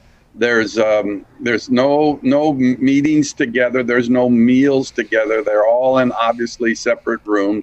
And then when they go to the stadium in separate vehicles, then they got to go dress. They don't even dress together in the locker room. Hey, that's tough, right? They have to wear masks on the field. I mean, it's like they got an electronic whistle, which, you know, is not very loud. So for kickers like you probably wouldn't hear it, and you'd go blow somebody up late. Yeah.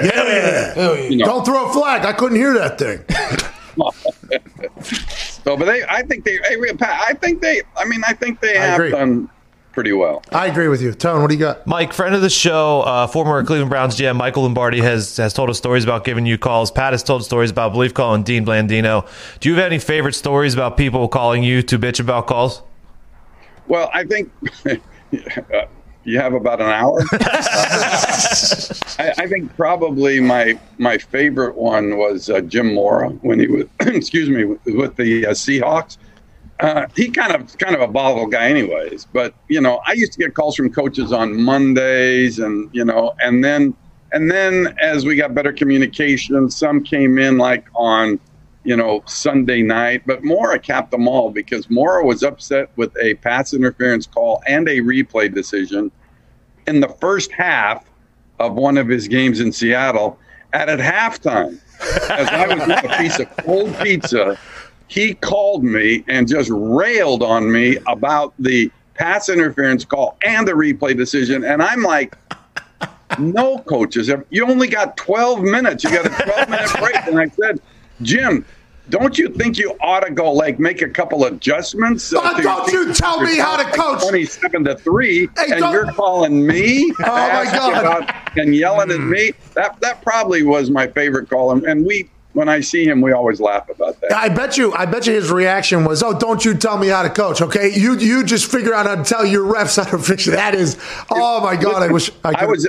It was easy for me to say, why are you calling me? Why don't you focus more on some adjustments since you're down 27-3? I'd have never said that if I was in the same room with him. But he was and I was all the way in New York, so I was basically safe. That's awesome. Good, Connor. Hey, Mike, some guys come out of college like Andrew Luck, Peyton Manning, and Trevor Lawrence seems to be one of these guys who you just know is going to be a guy. For refereeing, are there any guys in the pipeline that you just know are destined for a gold whistle, or do you have to wait until they're actually on the field? Yeah, what hockey league kid is doing something right now? Yeah, I've been gone now for basically 11 years, and I know that what they're doing in preparation for the referee to go to the referee position is better. But to me, I looked at, there are certain guys that I looked at that when I saw in college, even if it wasn't in the referee position, I felt that they had it. John Perry being one of them. I love John. I actually made John Perry a referee in NFL Europe when we just brought him in from the Big Ten, and I knew it. I knew it. And here's a guy that worked 3 Super Bowls and, to me, knew how to communicate. He knew how to talk to coaches, and so I felt like that he was one of the best that I brought in. But you're getting some young guys like right now, and that we brought in, that the league has brought in, that I think are going to be good. I think they're going to be steady. And I don't think I really look for superstars. I really don't. I really just want consistency in the referee position. I want the way they present the game to be consistent. I want their calls to be consistent. And I think that's most important to me. But right now, I say in the referee position, we're pretty good. I'd like them to also turn off their microphone when they blow their whistle. That'd be something, if we could look into that, that'd be great. That's a good one, though. I like blowing up the people. You get your attention really fast when you do that. I like them to turn off their microphone when they already thought they had turned off their microphone. Yeah. I've heard some outlandish things that we get to hear, and maybe most people don't. But there's been some outlandish things. Even once, I think about a coach's wife that went out. Whoa. Hey, little hot mic situation. Very nice, by the way. Yeah, very nice. Obviously, she's a coach's wife. She has to be an absolute saint. The couple things about your answer right there. Whenever you talk about John Perry, I'm a big John guy, by the way, big fan of it. He and I had hilarious verbal jousts during games. I thought he spotted me like 5 yards short on a punt in the first quarter. And boy, third quarter, I go out for my second punt, and I had not forgotten about it with John. and John came back at me, and I was like, oh, is that right, John? And then we had a field goal in the fourth quarter. Vinatieri was kicking a pretty big kick, you know what I mean? And while Vinny's taking his steps, John walks by, and he said something along the lines of like it was a perfect spot or something. I'm like, oh, John, get the hell John, get the hell out of it. Like, I really like that. Couple follow-ups here. Whenever you talk about being a Super Bowl ref, him doing it 3 times, is that voted on by other refs? Is that voted on by the NFL? How do you go about getting that? Because there has been, and you don't have to name them, and I won't name them, but there's been a couple refs who are notoriously terrible at officiating who have done Super Bowls before, and that's like their resume to get in things. Yeah, well, listen, no, it's not voted on by their peers. It's voted on by their bosses, basically, the supervisor and the head of officiating. But 90% of it, maybe I should say 85% of it is all based on their grades, because they're graded for everything. But more specifically, they're graded about their calls that they make, calls that they don't make that they should have. And so if you reach a level, if you reach a percentage of accuracy, then it qualifies you to work, for example, in Tier 1, a Super Bowl or championship game. Tier 2, a wild card or division game. Tier 3, it qualifies you to go home for the rest of the season. So if you have a year, you may think it's somebody that doesn't handle a game particularly right, or doesn't seem smooth. But if he grades out to where he's on that top tier based on accuracy, then he's going to get in. I mean, he's going to get in. And I think that's the way it should be. And it's a clean slate every year. So the thing is, you could be Tier 1 in 2020, and then next year you could have start over again and end up to be Tier 3. So I think it's fair. You put in some other things like test scores and fitness and some of that stuff into it too, but I think the system is fair. The only thing I would say about the tiers is, people say that they don't hold the people accountable. They don't hold refs accountable. Yeah, they do. Oh, okay. And like that Tier 3 thing, anybody can have a bad year and finish on the bottom tier. But if it's like you finish 2 years in the Tier 3 thing, adios amigo, you are gone. And that's one reason why there was a substantial turnover this year. New administration and Walt Anderson and Perry Fuel basically taken over, along with some difficulties from last year, and 11 new officials. That's a huge number. It's like a kicker. You shank 3 in a row, and you're going to be on the bench. Walt, I don't know how Walt gets that you never did that. I don't know how Walt gets that gig. I don't know how but we don't have to talk about it. Walt and I have history, too, and it's not a good one like me and John. He actually pointed at me and said, I'm calling it on 1, and then walked away and made the call, and I'm like, oh, fuck you, Walt. How about that? Don't you think that ref... was the only time I didn't downgrade him for saying something bad. Hey, don't you think refs should have a Pro Bowl vote? I do, personally. I think refs should have more of a say in the Pro Bowl vote than almost anybody, because you guys literally get to be on the field, watch things happen. You get to watch how players handle themselves on the field, by the way.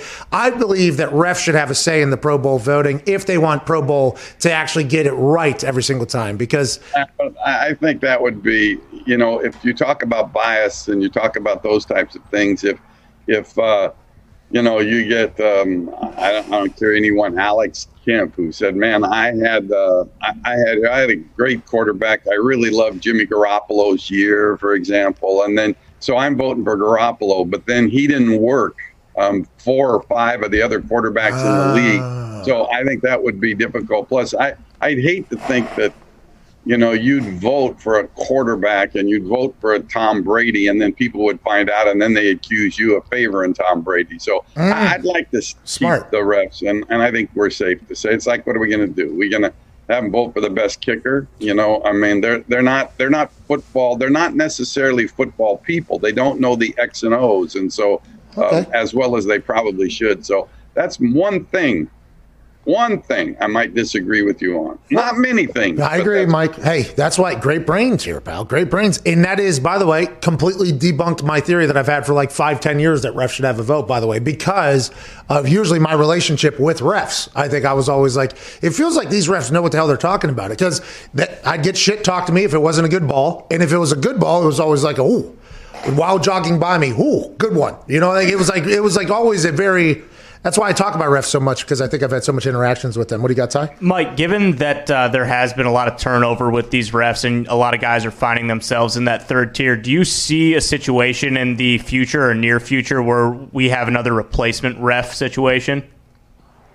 No, they just signed a new agreement, and so they're good through, I think it's 2025, and I think also that the league doesn't want to do that. I mean, they see what happens. It was a disaster the last time it happened. And, I think that, in my opinion, what the officials gets a fair deal now. I think it's fair for what they do. I'd never argue if I felt like they deserved more, or if they asked for more. When you look at what they make versus players make and all that kind of stuff, but I think it's a fair deal. And there's out of every one of those refs, there's not a one of them that don't love what they're doing. They love this. I mean, they started officiating in Pee Wee football just to maybe get this opportunity, and they don't want to be locked out, and they don't want to go on strike. So hopefully this will not happen again. And I'll tell you, if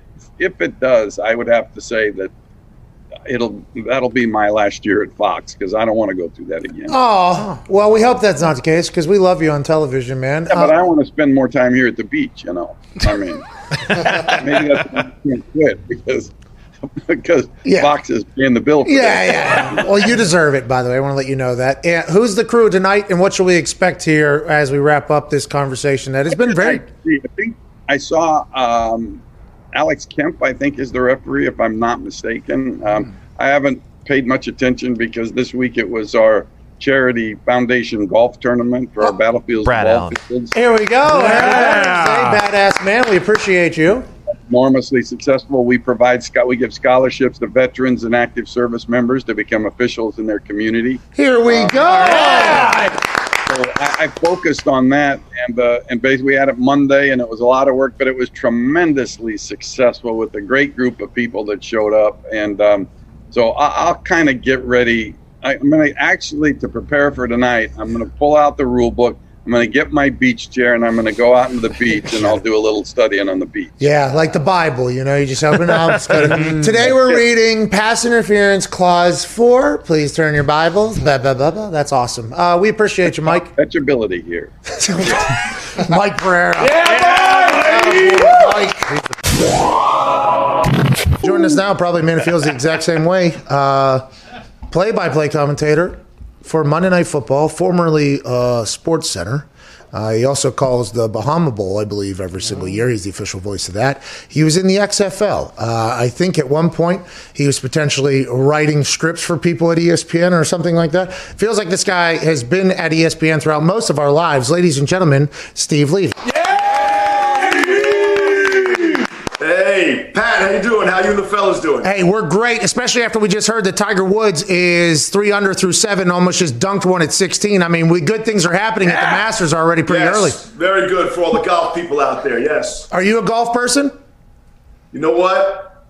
Not really. No! I know, it's weird, and it's like I'm like the only guy who's not, right? I love all sports. I was never bitten by the bug, and if you watch... all those years of Sports Center, bud, right? If you watch closely, I've never done any of the golf highlights. Butcher Gross, Anderson, Van Pelt, Kenny Mayne. I've always sort of pushed golf and tennis. I joke, hey, no country club sports. I'm a stick and ball kind of guy. And, it was just never my thing. I appreciate it. I'd like to go to the Masters one day and check it out as the event, but just not my thing.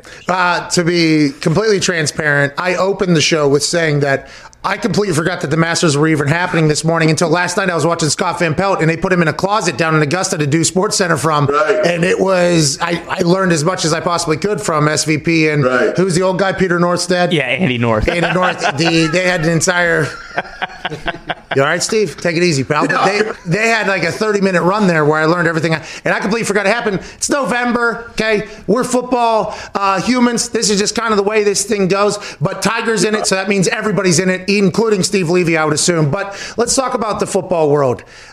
When you got the Monday Night Football gig, I was so happy for you. Like, genuine, legitimate happiness for you. Because how long have you been at ESPN? In my 28th year. So what did you start out doing 28 years ago? So back in the day, there was no ESPN2 even. There was no ESPN radio. There was, no .com. It was only Sports Center. And so back in those days, there was no, sit around 6 months and watch everybody. I did the 2 a.m. Sports Center right away, like 2 days in. Now, so there's no LA, obviously. So we are live in Bristol, 2:30 a.m., 5 nights a week for a half hour. And, Pat, here's the kicker. Sorry about that. Didn't mean that. Here's the kicker. Pretty good. We got every single sport in. We got every Major League Baseball score in, regardless of how bad the game was, in a 30-minute show. And now, we do 90 minutes on Sunday, and we get half the games in because there's, all the newsmakers, there's commercials and long-form interviews and those kinds of things. But, yeah, 2:30 a.m. Eastern. Welcome to Bristol, Connecticut, straight from New York City. That was quite an adjustment. Yeah, it's awesome. By the way, getting a chance to get on the air there immediately, and your personality, I assume, carried you well. Did you enjoy the transition that sports coverage took? Because what you just said there, it sounded like you guys were basically just a news report, like, hey, this happened, this many hits, this. Now the entertainment, right, is of ESPN. It feels like that is a much larger role. You said 90 minutes, you covered half the things. You see some shows where they're only covering two things. Last night, Scott Van Pelt literally was just the Masters the entire show. Yeah. So it feels like, have you enjoyed the evolution of ESPN and what it has done both entertainment-wise and sports-wise? Or is there a part of you that's like, hey, back whenever we were just rattling them off, there was a place for that as well? Back in the day, we were like straight down the middle, right? We were independent journalists, no favoritism. And now I think really the beauty, and this might have changed 10 or 12 years ago, they kind of encourage us to be sort of fans, fans of our own team, wherever we grew up, whatever college we went to. It's okay to show favoritism and have a good time and sort of allow us to express, more of our personalities. So it's definitely been an adjustment. And, that's something in the studio, right? I'm still not bringing out my favoritism or showing my fanboyness, say, when we're doing the broadcast. No, of course not. No, of course not. You can't see. Can you see this giant jet stadium behind me? Yeah, your team stinks, though, so you really can't. Puke. You know what I mean? Hey, I did the Zoom with Belichick from this very seat, and I took it down. Smart. How was that? Wait, I've never been privy to a single conversation of Belichick. I've never heard him actually do a convo. Whenever I see mic'd up clips of him, I always watch it because I feel like or to do your job, it's like the only time I get to learn about him as a human, because I know his press conferences, that's not him. He's just, I'm doing this because I have to. He's Marshawn Lynch before Marshawn Lynch was Marshawn Lynch. He's like, hey, I'm just here so I don't get fined, basically, is what Bill Belichick, legend. Marshawn Lynch, legend. So anytime I get a chance to hear how a conversation goes, I'm always so intrigued by it because he's the greatest of all time. Those Zoom calls that you have with him, I assume he's telling you nothing, or is there a little bit of give and take in that whole thing? He's telling us nothing but longer. You know what I mean? Like in press conferences, he shuts people down, 1-word, 2-word answers, and I get all that. So I thought Bill was actually very fair with us. Again, full sentences. Certainly a paragraph for Greasy and Riddick, and a couple of sentences for me anyway. But he was great, and I definitely learned some things. What I really want to do is I really like to have a beer with Bill Belichick. I've heard so many times that if you can get him at like a social event out and about, he's just so relaxed and so enjoyable and funny to be around. I would just love to see that side of him. Hey, don't you own a bar? I'm a very small minority owner of a sports bar in Boston, yes. That's what I'm talking about. Steve, you guys watching golf in there? We watch everything. I'm sure I don't get there as much as I used to. Shout out the greatest bar, which is really spitting distance from TD Garden. I mean, it's right across the street. Feel free to stop by if the Celtics and Bruins come back again. Hey, good promo there. And if bars come back again, which it doesn't seem like potentially soon that's going to happen. Let's. How's it been getting to call Monday Night Football? Like 28 years. Everybody at ESPN holds Monday Night Football in such high regard, obviously. When you get the job, I started off this whole conversation. I want to take a little trip with you there about how genuinely happy I was. I really was, because I've been a fan for so long, because normally when you're on, I'm still up, right? I knew a lot about you and your personality, and the fact that you just said, I'm a stick and ball guy, not the country club guy. I think that has resonated with a lot of people. So getting you your opportunity to get into the Monday Night Football booth, how has it been as opposed to what you thought going in? And is there that whole, do you read, or can you not keep up with anything that's being said about you, whether it's bad or good? So first of all, let me say thank you, Pat. You were tremendous privately and on social media too. I appreciate the text note and all that stuff. It obviously meant a lot to me. It's just something you don't see coming, right? There's one chair, right? There's one chair of Monday Night Football, like we do. 15 college football games every week. There's only one seat at ESPN for the NFL. So the odds on that, you really don't see that coming. You certainly never expect it. And so when it finally did come, I was just over the moon. And, you know, it's like getting called up to the big leagues, right? In baseball, you see it in all the movies. Just to tell my parents, I'm so lucky they're still with me. And tell my sister, and then to have the moment with my kids, who my boys are huge football fans.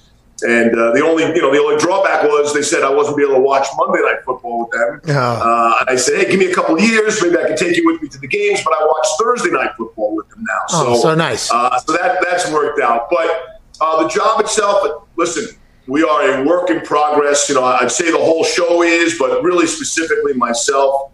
I think I'm getting more comfortable every week. I'm still really excited to be in that spot. I'm not going to defend that to anyone. That's how I really feel. I am genuinely enthusiastic about everything I do, but especially an all-time dream job. So here's some of the stuff. Listen, I'm not one of those to say, hey, I don't see Twitter. I see a lot of it. But listen, I cancel out, hey, Steve, you're great, and hey, Steve, you suck. You know what I mean? Yeah, you have to. I eliminate that, right? That's let's say that's 50-50. That's fine. Some of the criticism can be constructive and can be helpful. You know, hey, you're too much on this. You need more on this. You're too high on a 2nd and 4 running play. Nobody cares. I love the tidbit about the kid from Division II Bemidji State making it into the NFL. So some of that is constructive, and that comes from fans sometimes too. So I think there's real value in that. I am a regular guy. I do take this stuff seriously, and I want to get better every single week, and I think we're making some progress there. I think so too. And that was, by the way, very transparent of you to answer the way you did, and I'm thankful that you did. Let's talk about a little bit of it, because I heard you say the 2nd and 4, not as excited, and you say you're an excitable guy and you enjoyed it. Do you ever worry, though, that maybe the thoughts of a few that are being stressed on social media could potentially be changing what makes you you? And also, in the game, what do you think you're getting better at? Like, what is some real changes you think that, like, the crews, because I think you guys are getting better as well as an entire crew, not just you, by the way. It's an entire team thing. And you have no fans in the stands. So, like, it's a dynamic, weird year to even get your first start with that crew. But what are some of the changes? And do you ever think, like, oh, this is just like 100 assholes when we got, I don't know, 3 million people or 2 million people watching? That's such a small sample size. You know what I mean? Like, how do you balance that out? Yeah. So the criticism that I do take and accept and think, hey, you know what, maybe there's something to that, then I'll watch the game back and I'll watch the spot back and I'll either agree or disagree with said criticism. And if I agree with it, then I'll fix it. So, one of my strengths, and I think this sounds weird, but one of my strengths, I think, as a play-by-play guy is I think I speak a lot less than most play-by-play guys, generally speaking. Mm-hmm. Now, some of that also has to do, I have 2 analysts, right? We're a 3-man booth. Maybe there's one other 3-man booth in all of the NFL. So that plays a role, and especially like the layout was my strength, right? Therefore, the guy who doesn't speak as much, you lay out, you let the crowd roar on 4th down or after a big score, and now, of course, there is no crowd. So that like took away one of my strengths already, But so it's worked out. I got a lot of voices in my head quite often, but especially on game day, we're getting a lot of help, and the curated audio that I think you guys hear at home. Like, honestly, for the Jets game, and I tried to make this point, you could hear the crowd doing the Jets, Jets thing, and I'm looking around and there's nobody in the stadium. So that's just so bizarre. So my strength also, besides not speaking so much, is, Pat, and I mean this, and this is the honest God truth, like, I know what I don't know, right? Like, yeah. I know my strengths and weaknesses. And in Greasy and Riddick, I really have 2 of the most cerebral football minds. I think their football IQ is off the charts. And so I'm much more like the guy at home on the couch who just happens to be sitting next to him. That's kind of my philosophy for the whole thing. The thought of you being incredible at being able to read a room, right, which is the crowd thing, laying off for the crowd. Yeah. You being like that being one of your main strengths and be like, all right, congrats, dude, 28 years, you got Monday Night Football. Also, hey, your ability to read a room and everything like that, yeah. Just go ahead and take that one out. Make you play left-handed. That's very interesting. I never even really thought about that. But whenever you do, describe your style there, that's an immediate thought is there's probably a moment where the crowd can tell the story a lot better than any human can, and now you just kind of gotta deal with it. But hey, everybody's doing it, Steve. Okay, so get over it. Get over it, Steve. That's what we always have to think. That's always everybody has to do it. It's like, okay, all right, but not everybody reads the room like me. So why don't you get off my ass? Like my team has a lot of injuries. Really? Doesn't every team have a lot of injuries? What are we talking about? Right? Yeah. What game? The first game you guys went on second after Herbie and Fowler. What was the nerves going into that, or were you excited? Like, what was the thoughts going into that as they're counting down, right? Because in your head you got to count down till live, right? So now that I've called a couple games, all right, and it's very much smaller sample size, but there's always a lot of conversation, right? There's always a lot of communication, information being changed. Yeah. This lighting's happening, and then there's a moment like 10 seconds before you go live where everything is quiet. Everything is completely quiet except for the person that's counting it down. Adam Amin used to, at that exact moment, Adam Amin would look at me and Hasselbeck and give me like a fist bump, and he was like almost like, hey, like it's game time right now, and I'll be like, oh yeah, shit, we're about to do this. Like we are about to go live or whatever. What were your thoughts in that moment of quiet while they're counting you into the first Monday Night Football game of your life? So I got lucky. We did the same game last year, right? We got the second game of the first week last year. So that was really my first taste of it. And honestly, Pat, because where I grew up, I am so more well-versed in the NFL than I am in college football. Growing up in New York and the Northeast and all that, I thought I was going to be much more nervous than I was. And look, I was so over the top prepared for the game last year. It was Oakland and Denver. We spent a week out at Raiders camp, a week in Broncos camp. Greasy and I do the Broncos preseason games. So I was really in a position to be successful. But the story is they played the billboards, and it was Tim Corrigan, who was our producer. I don't know if you got to work with Timmy or not. And the music comes in, and he's in my ear. Okay, go, Steve, that kind of thing. And I'm like, no. And he goes, Steve, like now he's concerned that I can't hear him. There's something wrong with my headset. Greasy is giving me an elbow in the ribs. Go. And I'm like, no, I got this. I want to hear the music, and then I want to hear my voice come over that music. And that was kind of my Monday Night Football moment. And listen, I know people talk about it. I can't explain it. The music is so iconic. Yeah. Someone who grew up watching it when I did, in that era, it still resonates. And that was my real moment. You're only the 9th play-by-play guy in the 50-year history of Monday Night Football. That's pretty cool. Connor, what do you got? Steve, you've been in sports for so long, and obviously seeing guys on TV is much different than seeing them in person. Has there ever been an athlete that you've seen that's like, wow, seeing them on TV doesn't do them justice? And also, thank you for being an owner of the greatest bar. It was one of the only bars in Boston that accepted my fake ID in high school. There you go. Thank you. The greatest bar. Yeah, the greatest bar. Thank you. We used to own a bar called The Place. You probably went in there in junior high school. Oh, yeah. You remember that one, too? I think they sold booze out the back. I'm impressed by people, right? Like, we see them as athletes, and then you get to meet them. Like Larry Fitzgerald, like he's one of those guys. I'm so impressed when guys turn out to be like superstar players, turn out to be superstar people. I go back to hockey too, like Wayne Gretzky doing some of his games, and we'd show up in the building. The Kings had played the night before, and the team isn't even there for the morning skate, and Gretzky is in the trainer's room. The only guy who wouldn't have to show up until 15 minutes before the game. He's the first guy in the building. And the other cool story on Gretz is till the very end of his career, he had a roommate. Can you imagine that? A roommate on the road. Like in baseball, it's part of their union. A rookie gets his own room and probably a suite. Smart. And Wayne Gretzky, his last year in the NHL, he still had two double beds and had a roommate on the road. Yeah, that's why Mario Lemieux is the greatest hockey player of all time. That right there is the only reason. Next game, who do you have? You have somebody playing the Bears. Vikings playing the Bears on Monday. Has preparation already began? When do those Zoom calls happen? Do you guys watch film together, all three of you? Like, how do you guys operate whenever you're separated from each other? So normally we would, man. We would, absolutely. We go to the facility and watch film, but everything's on Zoom now. We start pretty much as a team preparing on Wednesday. The week goes so quickly from Monday night. It's really amazing, right? Because we travel home on Tuesday, go grab the kids and be a dad and be a regular guy. And then on Wednesday, we've already started to formulate some thoughts. We all do a sort of a Zoom with 6 or 7 of us to go over the past game, look at some tape, and then think about some ideas. And then earlier this morning, we just got off a Zoom, 50, 60 people, all of our production team laying out the elements for the upcoming week. So it's you kind of cycle through it, kind of never ends. No days off, as I like to say.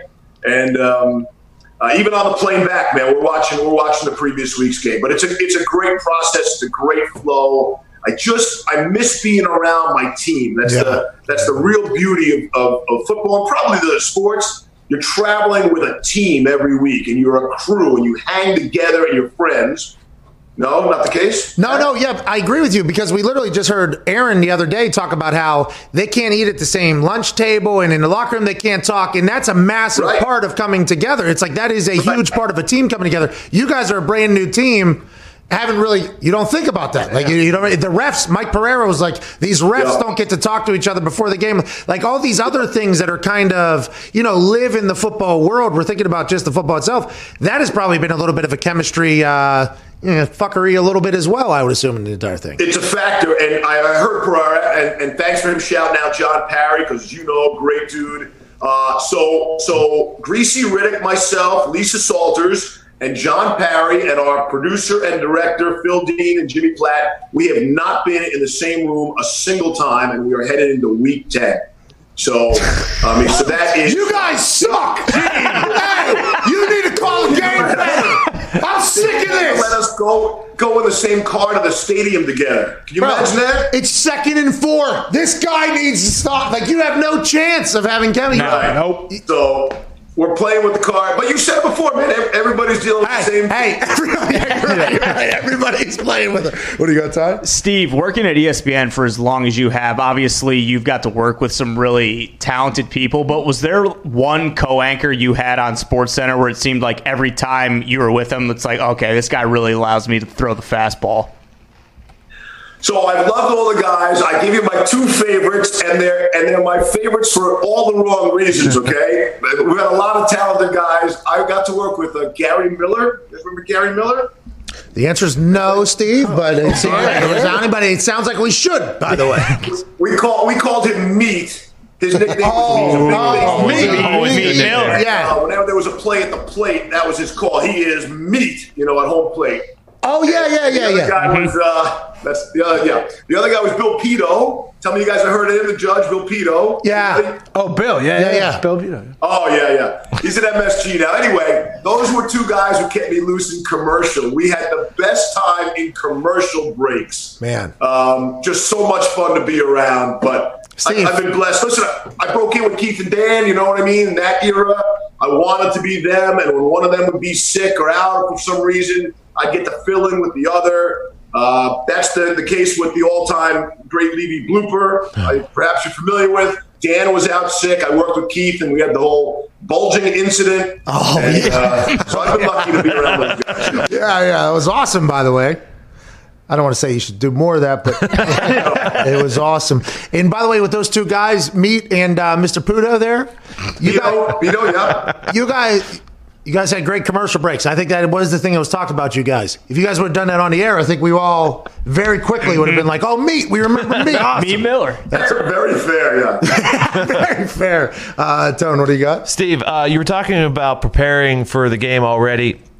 How much acid does the person who comes up with those cartoons you guys play every game? How much acid do they do, and when do they do that? Those things are awesome, dude. So, I don't know how they get to that point, but when you hear me giggling on the air, reading the card they put in front of me, I mean, that is genuine. Like, we can't wait to see it, and I know I get a glimpse out of it. Usually on Sunday morning, I get the first look at it. We'll play a little bit with the copy itself, but shout out to Aces, Joe Accordino from our crew. He gets a lot of the credit for that.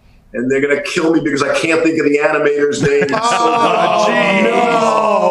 but he's never on the call. He's so Does Steve not care about the team? He hates animators. Oh my God! No Team Steve. They're good people. I can't think of the guy's name. They're gonna kill me. Yeah. He's just animator to you, huh? Oh wow! Just some animator that's living in his bedroom animating for 15 hours a day straight, then going to sleep and getting it barely done at the end. For one 30-second clip a week, but very memorable. And I should remember his name. It's so memorable.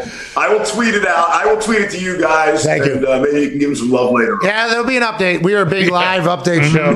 I remember those things are awesome. Nick, what do you got? Steve, you used to call a lot of hockey games when ESPN had the rights. There's rumors now they might get back in the mix when the NHL's rights are up. Is that something you'd want to do again? Kind of double dip and be Monday Night Football and be voice of the NHL again? Hey, man, I mean, that sounds like a pretty good year to me. I don't think I could do it during the NFL season. I'm not sure how that would work, maybe, but certainly could dive in, make myself very available for the home stretch in March, right through the Stanley Cup final, me and my buddy Barry Melrose. That would be awesome. Those were my two loves growing up, hockey and the NFL. And people always sort of, that was one of the things when I got the Monday night gig, people were like, hey, he's a hockey guy, And I fought that with college football, and he's a sports center guy. But the hockey thing was the same thing. It was inventory. We had a lot of hockey games at the time. So, but those are my two loves growing up. And let me see some stick handling. Yeah. Oh, look at those dangles. Up on edge with your stick and then bat it out of the air. We have that footage. I have done that here. Oh, those are Canadips, by the way, tobacco list pouches that you can replace your chewing habit with. Canadips CBD. That I just broke the tin there. Heck of a slap shot. You know what I mean? If you ever need a guy, there was a chance I was potentially going to be a third man in a booth for you for XFL, and then all of a sudden I got demoted to field for the second team. But if you need somebody, in the hockey world, pal, I got dangles, sticky mitts, you name it, and also a lot of hockey knowledge, pal. What do you know about Ron Francis? Plus, it sounds like you and Mario are tight, so you could get Mario involved, too. Mm-hmm. Bingo. You get it. Bingo. Yarmer. Hey, I'll call him out as Czechoslovakia or wherever the hell he's at, wearing his Wranglers. I'll get his ass over here. He might still be playing Yager, He is, actually. It's just like the tax-free stuff over there. He's just raking in money. Steve, we can't thank you enough for joining us, man. You were here for like 30 minutes. You didn't have to do that, obviously. We appreciate you. Thank you for your time. Thank you for your support, Pat. You and your crew, you've always been great to me, and you keep up the fine work. Stay healthy, fellas. Hey, you too, man. And I respect the fact that you're like, hey, if you're going to criticize us, let's make sure it's fair. Let's make sure it's maybe constructive so we can get better. And also, if we're doing well, make sure you're putting that out there as well. That's a good call. 3 phases of the game, bro. 3 phases. Ladies and gentlemen, Steve Levy. Yeah! Speaking of genuine guys, joining us now, AJ Hawk, dude. Wow! What? Right. Oh, what a shirt. What a shirt. All right. Oh, sweet shirt. What is it? Happy Thursday. Happy Thursday. Classic Thursday. Happy Thursday. Steve Levy is a good dude. I saw some of that. Steve Levy, he comes across as just a great human being. What's going on with your shirt, dude? What's going on, dude? Thought we had discussed this or whatever. I'm going to keep an eye on these YouTube viewers. Mm-hmm. That's the anniversary of this not happening, right? Oh, you son of a bitch. Fuck you, dude. What are you all right, Ty? What just happened? I think I missed something. I was checking out YouTube as it was collapsing because we're talking about something. What are you so mad about? What happened, dude? Yeah, today is the anniversary of when Buzz Aldrin went up, and we finally realized, hey, guess what? The astronauts, they can work in space. Yeah! Outside of the spacecraft. Wow. Apollo Gemini, America. dude. This paved the way for us going to the moon. One step forward for us. To the moon. Yeah, not you two. No. Fucking dare. Not you two. You know what? Actually, it's okay. I hope Buzz Aldrin is watching this right now, and he comes down and smacks both of you in the fucking mouth like he did that guy a couple Good years luck, ago. old man. No. I am not a part of that crew. Okay, you good. were just trying to paint me in. Just making sure, because I know this son of a bitch over here is he never lets me hear the end of it. Diggs does seem to be firmly entrenched on the fact that we did not go to the moon. And we Or ever again. Oh. Decided, hey, it's fucking awesome up here. Let's never go back. I hope Buzz gets you. AJ, that's what you did. You wore that shirt on purpose to start that. I know you did. I know it. I mean, it's a shirt. It's JFK on a unicorn on where is it? Somewhere in space on the moon, I guess. Obviously. So, what are you guys? You're worried this is something to do with conspiracies, right? No, listen. Don't even try to. You finished with Bill Gates yesterday, and now you're walking down the same road. Can't do it. Dude. Can't do it, man. Stop attacking great humans, man. And Connor's going after Bill Gates. He's trying to get a vaccine for the world to save everybody. You guys just oh my God, what is the deal with this? You think I'm going? You need to stop. You. All right, you too. No, Bill Gates donated $63 billion to this planet. I would never go after that man. Smart. What do you do? Just dump it into the. Yeah, that Bezos did too. They got a big hole. They just put it into the planet, fixes it. You know that island of plastic? There's also just like an island of money that is also floating right next to it. That's where all that money goes to. Yeah. What does that go to? Does that go to scientists that like research whether or not the world is pipes and stuff? Pipes? I don't think it goes to pipes. Irrigation for deserts. Mm-hmm. Plumbing. Yeah, good plumbing. Yeah.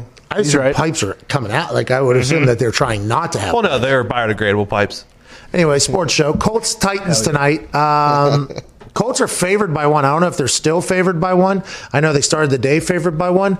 I don't. This is a game that's going to be very difficult for me to pick, not because of my allegiance to the Indianapolis Colts and my fanhood of the Nashville, Tennessee Titans squad down there, Nashville City as well. So I don't know how to feel here about this thing, but this feels like a game that the Colts could definitely lose, and this feels like a game that the Titans, who have been very inconsistent as well, could lose. How do you see the night going, and are you excited for this? This is a real-life good matchup coming out on a Thursday.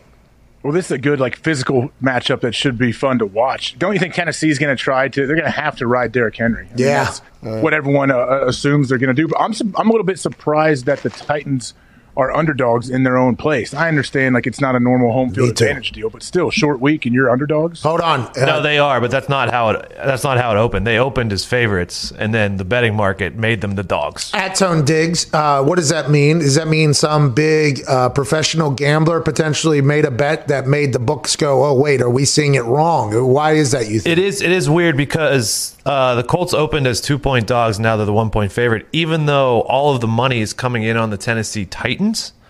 So in that situation, it's called a reverse line move. And you look to maybe take the Colts in that situation. Okay. Reverse line. All right. Little reverse line moves going on here tonight. And I'll tell you what, Vegas is up in arms about what's going to go down. I mean, the money's on this side, but we're moving it that way. It's kind of a dodge, duck, dip, dive, and dodge situation. If you're one of those good sports gamblers, so that the sports books who set the lines don't know where you're going, because it's a consummate game between the sports books, and obviously a lot more people are getting involved in this, but the big ones, the sharp gamblers, that game is always happening throughout the week, and that's why you see lines move. Now granted, injuries also get affected into that, but there is a joust at a very high level for a lot of money happening on who's going to do what and pick what. That's interesting, because I don't know how to pick it, but if all the big smart people that gamble all the time pick it, I'll hammer the home team if I got to, no problem at all. Yeah, according to this website here that I always follow, and it's normally pretty correct, the Colts have the sharp action tonight. Okay. Hey, the sharp's been doing this a long time. We've been making money in this game a long time. This is how I win. At Gumpy, he was not a sharp. At Gumpy, what do you got on this game tonight? Home dogs in divisional games, 12-2 against the spread. Prime time dogs, 20-9 against the spread this year. So Gumpy's nukes would say that we hammer the Titans tonight. Oh, yeah. But the smart Italians who have been making money for a long time, they're saying hammer the Colts with this reverse line move. This is a classic. How do you feel? How do you feel? Which way do you want to go? That would be what Lombardi would call the sharp provolone. There could be some holes in it. Whoa. Provolone have holes? Yeah. Does it? Like Swiss cheese. Does it really? Yeah, I believe so. It's good, too. I think I remember. Provolone, no, it doesn't. I just bought provolone last night. It does not have holes. By the way, I almost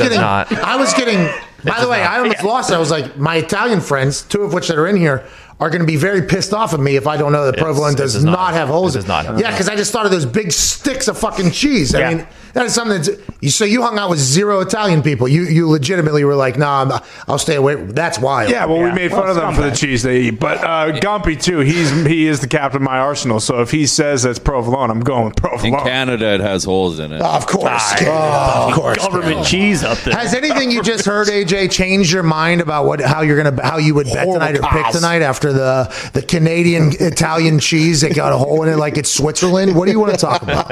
Well, I'm probably I'm going to need Zeke to send me a clip of this because I don't have to digest all that great info that I You got it on its way. help me pick a winner here tonight. But ultimately, I think it comes down to Phil Rivers. How does Phil play? The Titans don't get a whole lot of pressure on opposing quarterbacks. I know Jeffrey Simmons is a monster inside for them, though. Maybe he makes Phil kind of just feel uncomfortable in the pocket, and maybe the Titans come up with a couple key interceptions. So they don't get a lot of pressure on the quarterback? Oh, yeah, because Davion Clowney, everybody's been going after him because he hasn't got as many sacks or whatever, but he's a game disruptor in different fashions, which I think has always been his thing. That's why the stats couldn't always go with what he was demanding, because he felt if you watch the film, he changed games in different fashions other than just getting sacks and all that stuff. But who knows if he's playing how everybody thinks he should be playing this year. I don't think I've watched close enough. But if Phillip Rivers has a chance to stand around, Colts have a chance. Like, Colts have a real chance, especially with a really good defense. Really good defense. T.Y.'s back. T.Y. is back. T.Y.'s playing tonight. T.Y. dominates on Thursday nights. You could probably look up those stats. He has big Thursday night games. That's what T.Y. does. What do you got, Dick? Tennessee is number 30 in the league in sack percentage. So Connie's been a little hurt. Oh, so I like the Colts. I like the Colts even more now because Phil. People are saying he's inaccurate. And he's like, a lot of Billy McComas obviously said that, but also a lot of people around Indianapolis like the guy. I think last week he puts the ball like in a bucket if he has to. Like, that is one of his strengths. So if he has time and he can digest the defense and he gets a chance to like pick some things apart, look for Mo Alley Cox. Is he playing tonight? Look for him to have a big night, I'd assume, because Jack Doyle's out. He's a tight end. If T.Y. is going to get loose, let's go. Is Michael Pittman? I like the Colts all of a sudden night. And it's Nyheim Hines' birthday. Assuming he's going to get loose on a punt return or a kickoff return or maybe even out of the backfield. Okay, I like the Colts tonight all of a sudden. Is there any worry that A.J. Brown obviously is a certified stud, and on the opposite side, Corey Davis, his brother, just passed away, and he might have a little extra motivation for the game? I will tell you, the death in a family type thing is a real thing. Like, it really brings a team together. So that maybe, does that offset my thoughts? Because I am a big, like, hey, how about the Joes guys, not the X's and O's guys? I mean, that kind of puts a wrench in my entire thing right there. By the way, rest in peace. T's and P's, obviously, completely. Yeah. Oh, man, we got a good one tonight. Thursday Night Football's got a good one. And the Masters. Yeah! We love golf. This is good, AJ. We got to get to a break. Where's Tiger right now? Tiger is 4 under through 12. Leader is at 6 under. He just got to make the cut and get to the weekend. Because once he gets to the weekend, that's when it's like, all right, here we go. You don't win on Monday, but you could definitely lose on Thursday. That's what I meant. Thursday. Mm-hmm. Yeah. I said Monday. Happens. Duplicate. Yeah, you just did a quick little edit. Yeah. Mr. Alley Cox, questionable. He full practice yesterday, though. So. Oh, so he's playing. Yeah. He'll have a big game. Trey Burton. What's Look that? for Trey Burton.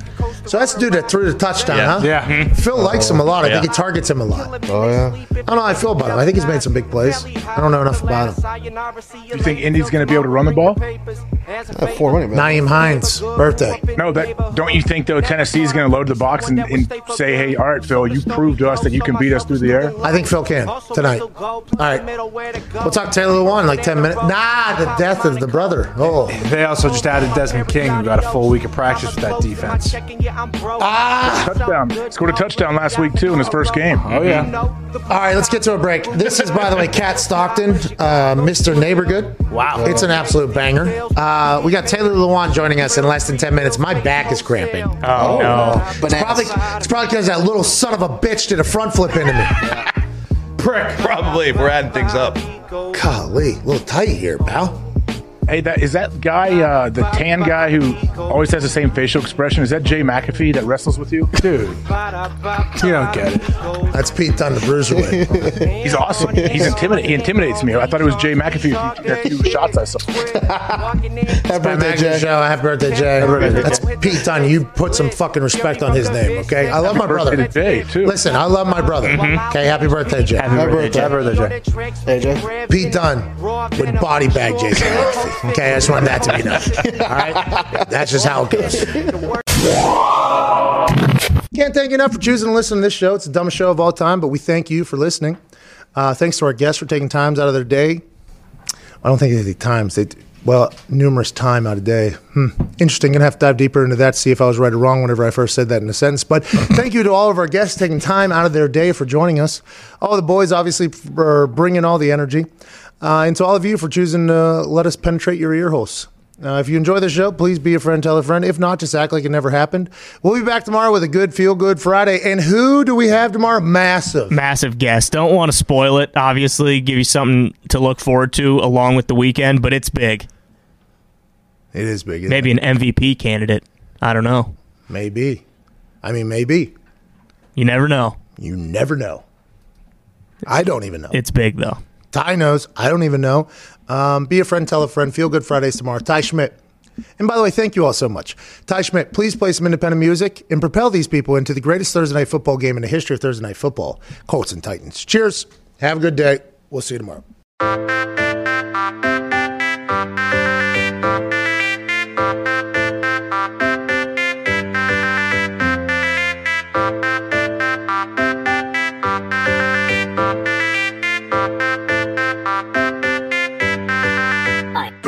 Don't